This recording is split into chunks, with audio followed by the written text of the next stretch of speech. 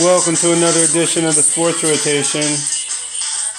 As always, I'm your host, Jay Butler. I want to thank you for being in the rotation with me and appreciate you listening through Google Play Music, SoundCloud, Stitcher.com, thesportsrotation.squarespace.com, my favorite, thesportsrotation.squarespace.com, and also for listening through TuneIn Radio. A lot of stuff to get into. First things first, though, I want to talk about what happened in that Rockets game. The Rockets playing the Boston Celtics last night, blowing a 26-point lead. And, while I was watching this, I was actually flipping back and forth between this and other things because it was a blowout. So I was looking for other things to entertain me on TV. And I came across this movie on FX, The Gambler, starring Mark Wahlberg. And I just happened to read the synopsis. Mark Wahlberg as a college professor who's stuck in some type of money issue with the mob, so he has to go out and borrow more money in order to get from underneath the claws of these nefarious people that he's dealing with. And I'm thinking to myself, I could have really just stopped at Mark Wahlberg as a college professor. There are certain things that I don't buy. There are certain things that you shouldn't buy. And you don't have to be a high-ranking executive in the movie industry to understand when there's a plot that involves a certain actor or actress that just doesn't work. I remember when I was younger and I was watching James Bond. And yes, I know James Bond deals in things that are not based in reality. But Denise Richards as a scientist, really? Really? Denise Richards, you're going to try to run that one by me. Yes, I know that James Bond is a one-man wrecking crew who's taking out all of these bad guys, explosives going off all over the place, but you're trying to pass Denise Richards as a full-fledged nuclear scientist to me. I don't think so. I don't think that's going to work. And that reminded me of this whole entire situation with while I was flipping back and forth and I saw this thing with Mark Wahlberg. Mark Wahlberg as a college professor. Yeah, that's something that I'm buying into. Oh, look, there's the Matt Damon movie commercial that just came out about him downsizing. That's really going to be a Hollywood A-list movie that a lot of people are going to shell out at least $15 to attend. Yeah, not buying it. You don't have to be a top executive to know when something is going to be a flop.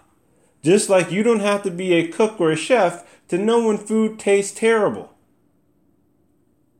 Why am I saying all of this? Well, I'm looking at this Rockets game. I'm looking at them just blow through a 26-point lead.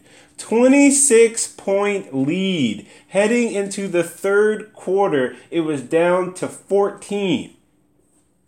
Going into the fourth, got it down to 6.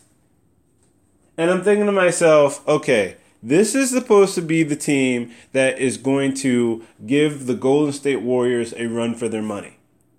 Because you added Chris Paul. Now, I understand adding Chris Paul is a smart move. Anytime that you can get a smart playmaking point guard who plays a little bit of defense, who can run a team the way Chris Paul can run a team, you add him. You put intelligent people together. It might not work. Might not fit perfectly, but if you can put those two types of people together, you do it. But I'm watching James Harden go 4 for 17 in the fourth quarter. And yes, we've all seen this movie before. Get used to it come playoff time. So I'm supposed to buy into him getting over Kevin Durant and the Golden State Warriors. Oh, wait a minute. Chris Paul, hurt again. We've seen that movie before also. I'm supposed to buy him and James Harden coming together and being able to usurp the talent level that the Golden State Warriors have. Mind you, Golden State is playing ridiculously out of their mind. Defensively, they're the top team in the league. And they still don't have Steph Curry on their team. They haven't gotten to the point where they've made other teams play their style of basketball up-tempo, trying to guard the three-point line while also switching off on guys who are going to the basket. But I'm looking at them, and I know it's one game, and I know they're not playing at home. But, like, to actually buy them as an NBA or potential NBA champion is just ludicrous to me. Doesn't make any sense. And I'm looking at James Harden. I love James Harden. James Harden's play is amazing. There's nothing that you can do to take away from James Harden, but he gets to play in a system that gets to inflate his stats. Oh, really? I don't know what I'm talking about? Do you really think that Steve Nash, two-time MVP, do you really think that Steve Nash was as great as what he was if he isn't allowed to play in that system of Mike D'Antoni, where he's able to just, hey, everybody, go to the three-point line, we'll spread you out, and we'll play pick and roll. 7 seconds or less. Yes, Steve Nash was great, one of the greatest NBA shooters of all time. But do I really think that he should have beaten out guys like Shaquille O'Neal for MVP? Like Kobe for MVP? Really? No, I don't think so. But we've seen this in Mike D'Antoni's offense. We've seen it several times. Sean Marion got paid because of playing in Mike D'Antoni's offense. Joe Johnson is still getting paid because of playing in Mike D'Antoni's offense. I mean, shoot. Linsanity existed because of him playing in Mike D'Antoni's offense. I don't know anybody who didn't succeed while playing. Well, actually, you do know some people. Melo didn't like playing in Mike D'Antoni's offense because, well, even with the years back that he was the coach of the New York Knicks, Melo's game was starting to take a nosedive. People just weren't really paying that much attention to it because he was still putting up the points. And yes, Dwight Howard did absolutely nothing in Mike D'Antoni's offense because the center position is, well, it's pointless in his offense. If you can't shoot, you don't have a mid-range game, sorry. But Amari Stoudemire, possible, was in the running for MVP. And no, you can't say, oh, well, because they got hurt, or not because he got hurt, because he was suspended that one game, they actually could have beaten the San Antonio Spurs. They weren't going anywhere with that offense. And they're not going anywhere with this offense. I don't care how many three-point shots they put up. In this particular offense, they are not going to be able to stop other teams from scoring. They're just not. I've seen this movie before. And it's getting old. Getting back to the game, I thought that those were two wonderful calls by the referee. Wonderful calls by the referee. All too often we see late in the games, we see that the referees tend to swallow their whistles. They don't want to call anything on the star players. Oh, they don't want to give the audience or give the crowd anything to come down on them hard about. They want to let those stars play out in the final few seconds of the game. And let me tell you something.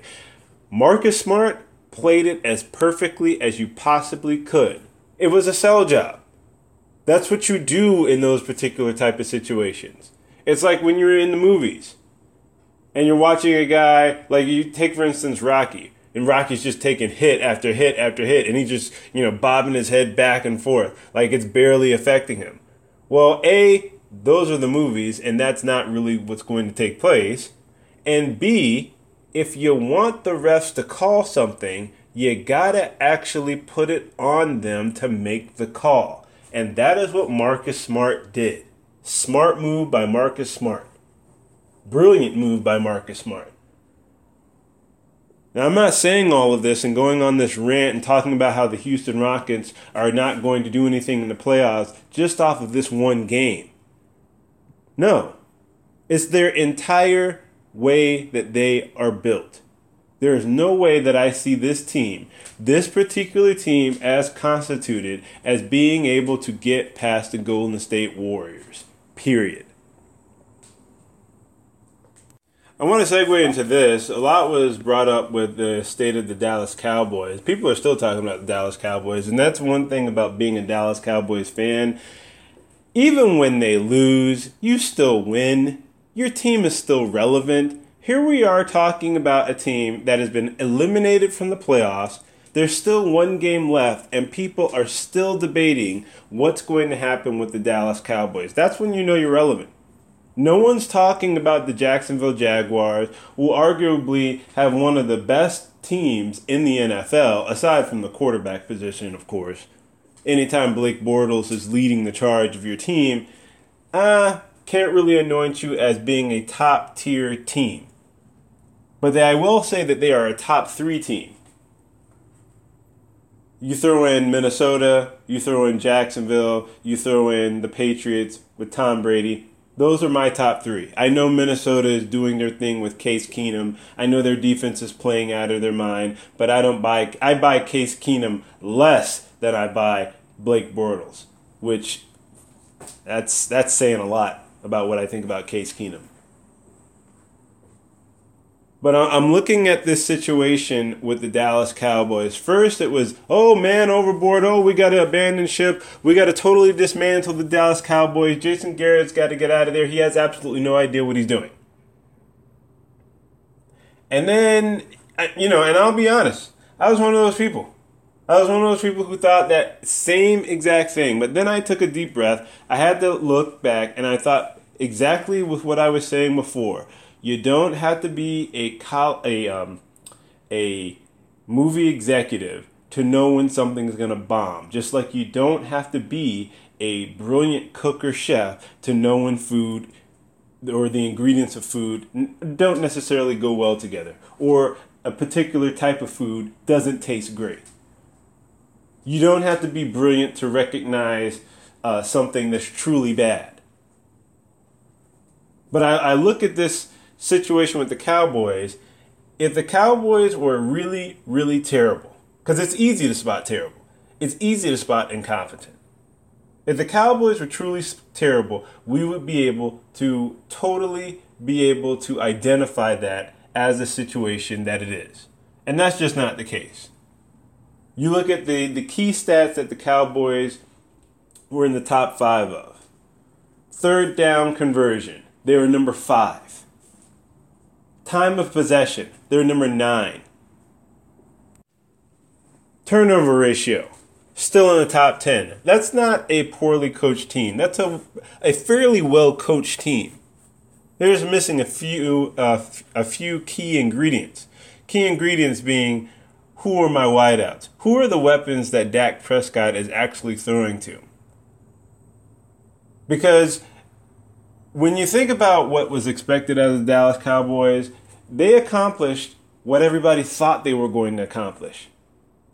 They had a ridiculously hard schedule based off of the schedule that they had from last year and the amount of success that they had in getting to the playoffs. That was the schedule that they were going to be facing coming into this year. Not going to have a first-place schedule next year. Not going to have to deal with that. What you're going to have to deal with is addressing the wide receiver position. And the most important person in the wide receiver position that you have to address is Dez Bryant. There's an issue with Dez Bryant. And it's not just him and Dak not being on the same page. And you think about it, even Dak came out and said, well, I guess I'll have to just put it on his helmet and not give him a chance to drop the ball. I can't believe that Dak actually said that, actually. But now Dak is coming out and saying how, they're very good friends. Despite the adversity that they face on the field, they'll still be able to make it through. Well, I'm going to tell you something. There is one way that I see this working out, and it doesn't have anything to do with cutting Dez Bryant. Because Dez Bryant is still a key part of the Dallas Cowboys. You're going to need him. You need somebody with hands like that. Although, I got to eat those words a little bit this year because it seemed like he was dropping balls left and right that he should have caught, or that he normally does catch. But the one way that I see them being able to move forward, because you're not going to cut him and he's not going to take a pay cut, as what he brought out earlier. Not interested in taking a pay cut. Not interested in restructuring his contract. The one thing that I've always thought about this Dallas Cowboys offense was that it was too simplistic.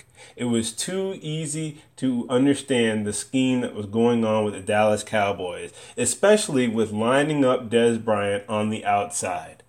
You put him on the inside, you put him in the slot position, he's a matchup nightmare. It's the same thing that happened with Larry Fitzgerald 3 years ago when Bruce Arians came to him and said, we want to move you from the outside, we want to put you on the inside, move you around a little bit. And, understandably, being a number one, there was a little bit of pushback from Larry Fitzgerald on that. Wasn't too keen on the idea of not being that top guy, that top threat on the outside. But the bottom line is, Larry Fitzgerald was never a burner in the league to begin with. And the speed that he had was starting to dwindle. Put him in the slot position, and he's still going to the Pro Bowl this year, putting up Pro Bowl numbers.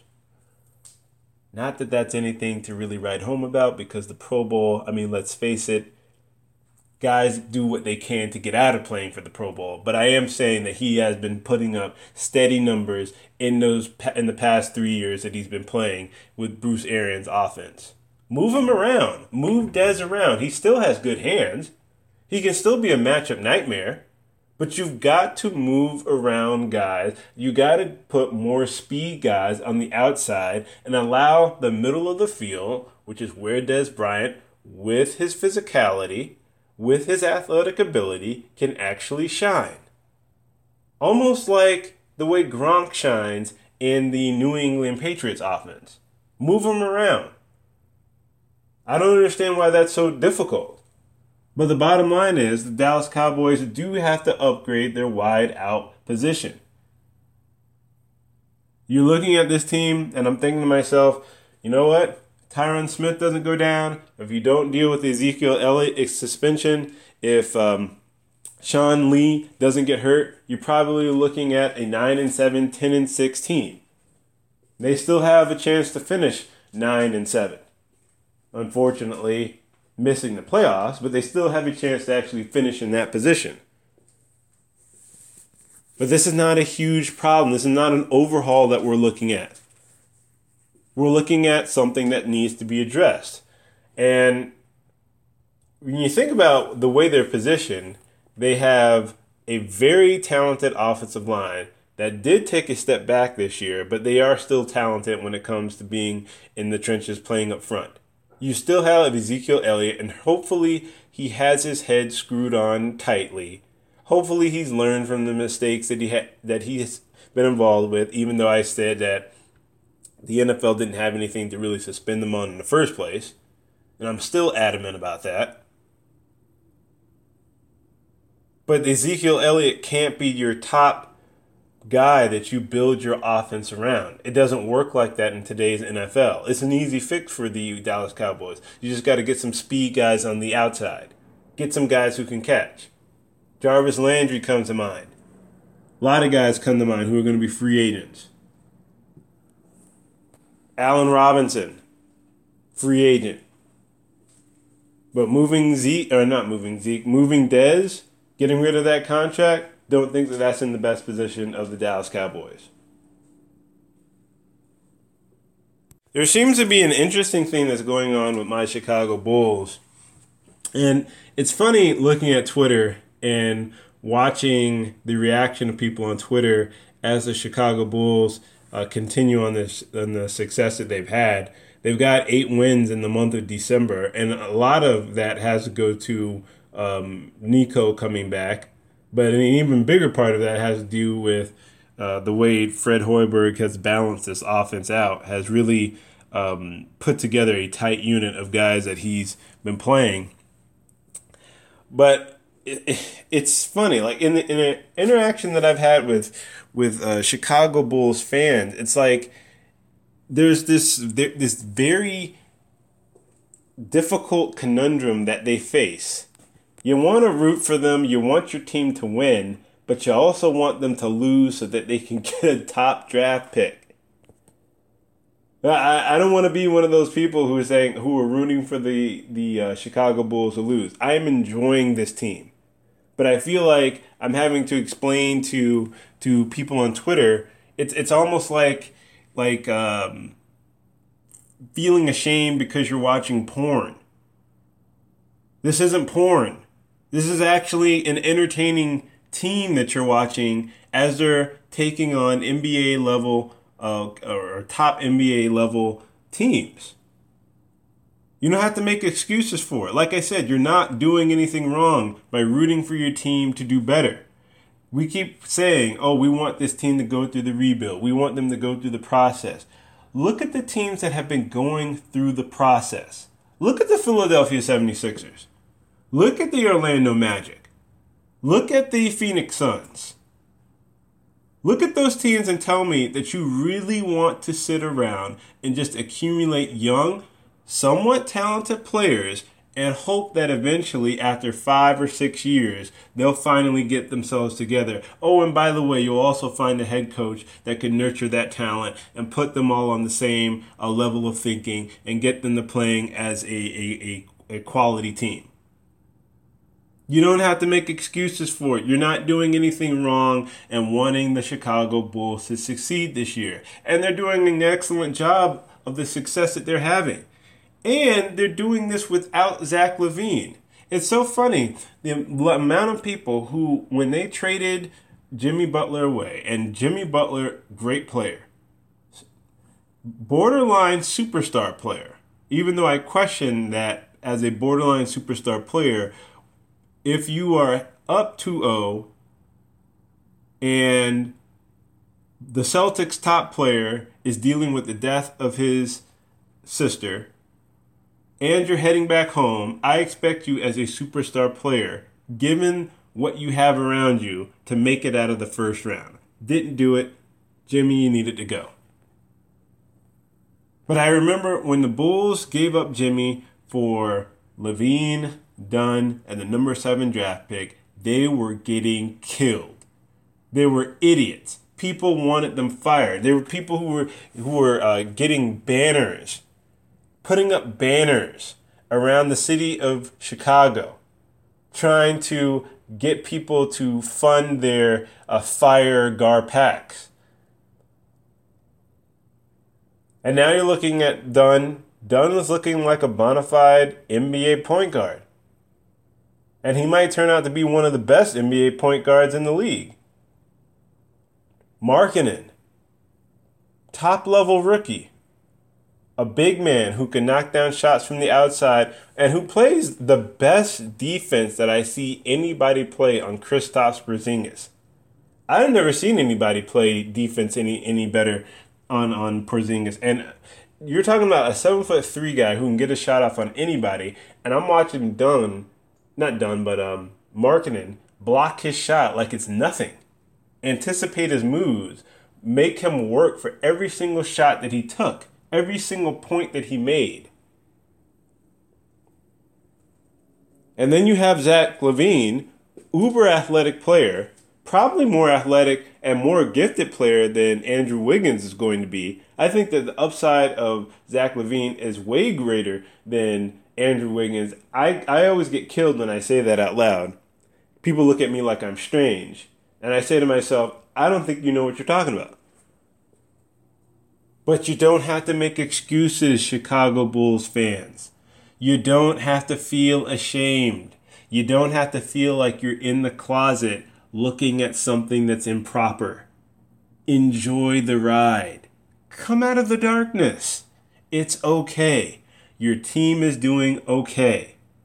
You might not get a top 5 draft pick, but the top 5 draft picks in the last NBA drafts for the past 10 years, it's like a 20% chance of actually hitting on guys that are impact players. So don't feel bad about it. Embrace it. Don't look towards making the playoffs because that's getting a little bit beside yourself. But embrace the fact that you have an actually talented team to watch that is entertaining. And isn't that what it's all about? Entertainment? Well, I want to thank you for being in the rotation with me. Thank you for listening through Google Play Music, TuneIn Radio, Stitcher.com, and the sportsrotation.squarespace.com. Again, that's the sportsrotation.squarespace.com. Hit me up on Twitter, which you can do at jbutler08099392. That's at jbutler08099392. Again, thanks for being in the rotation. I'm out.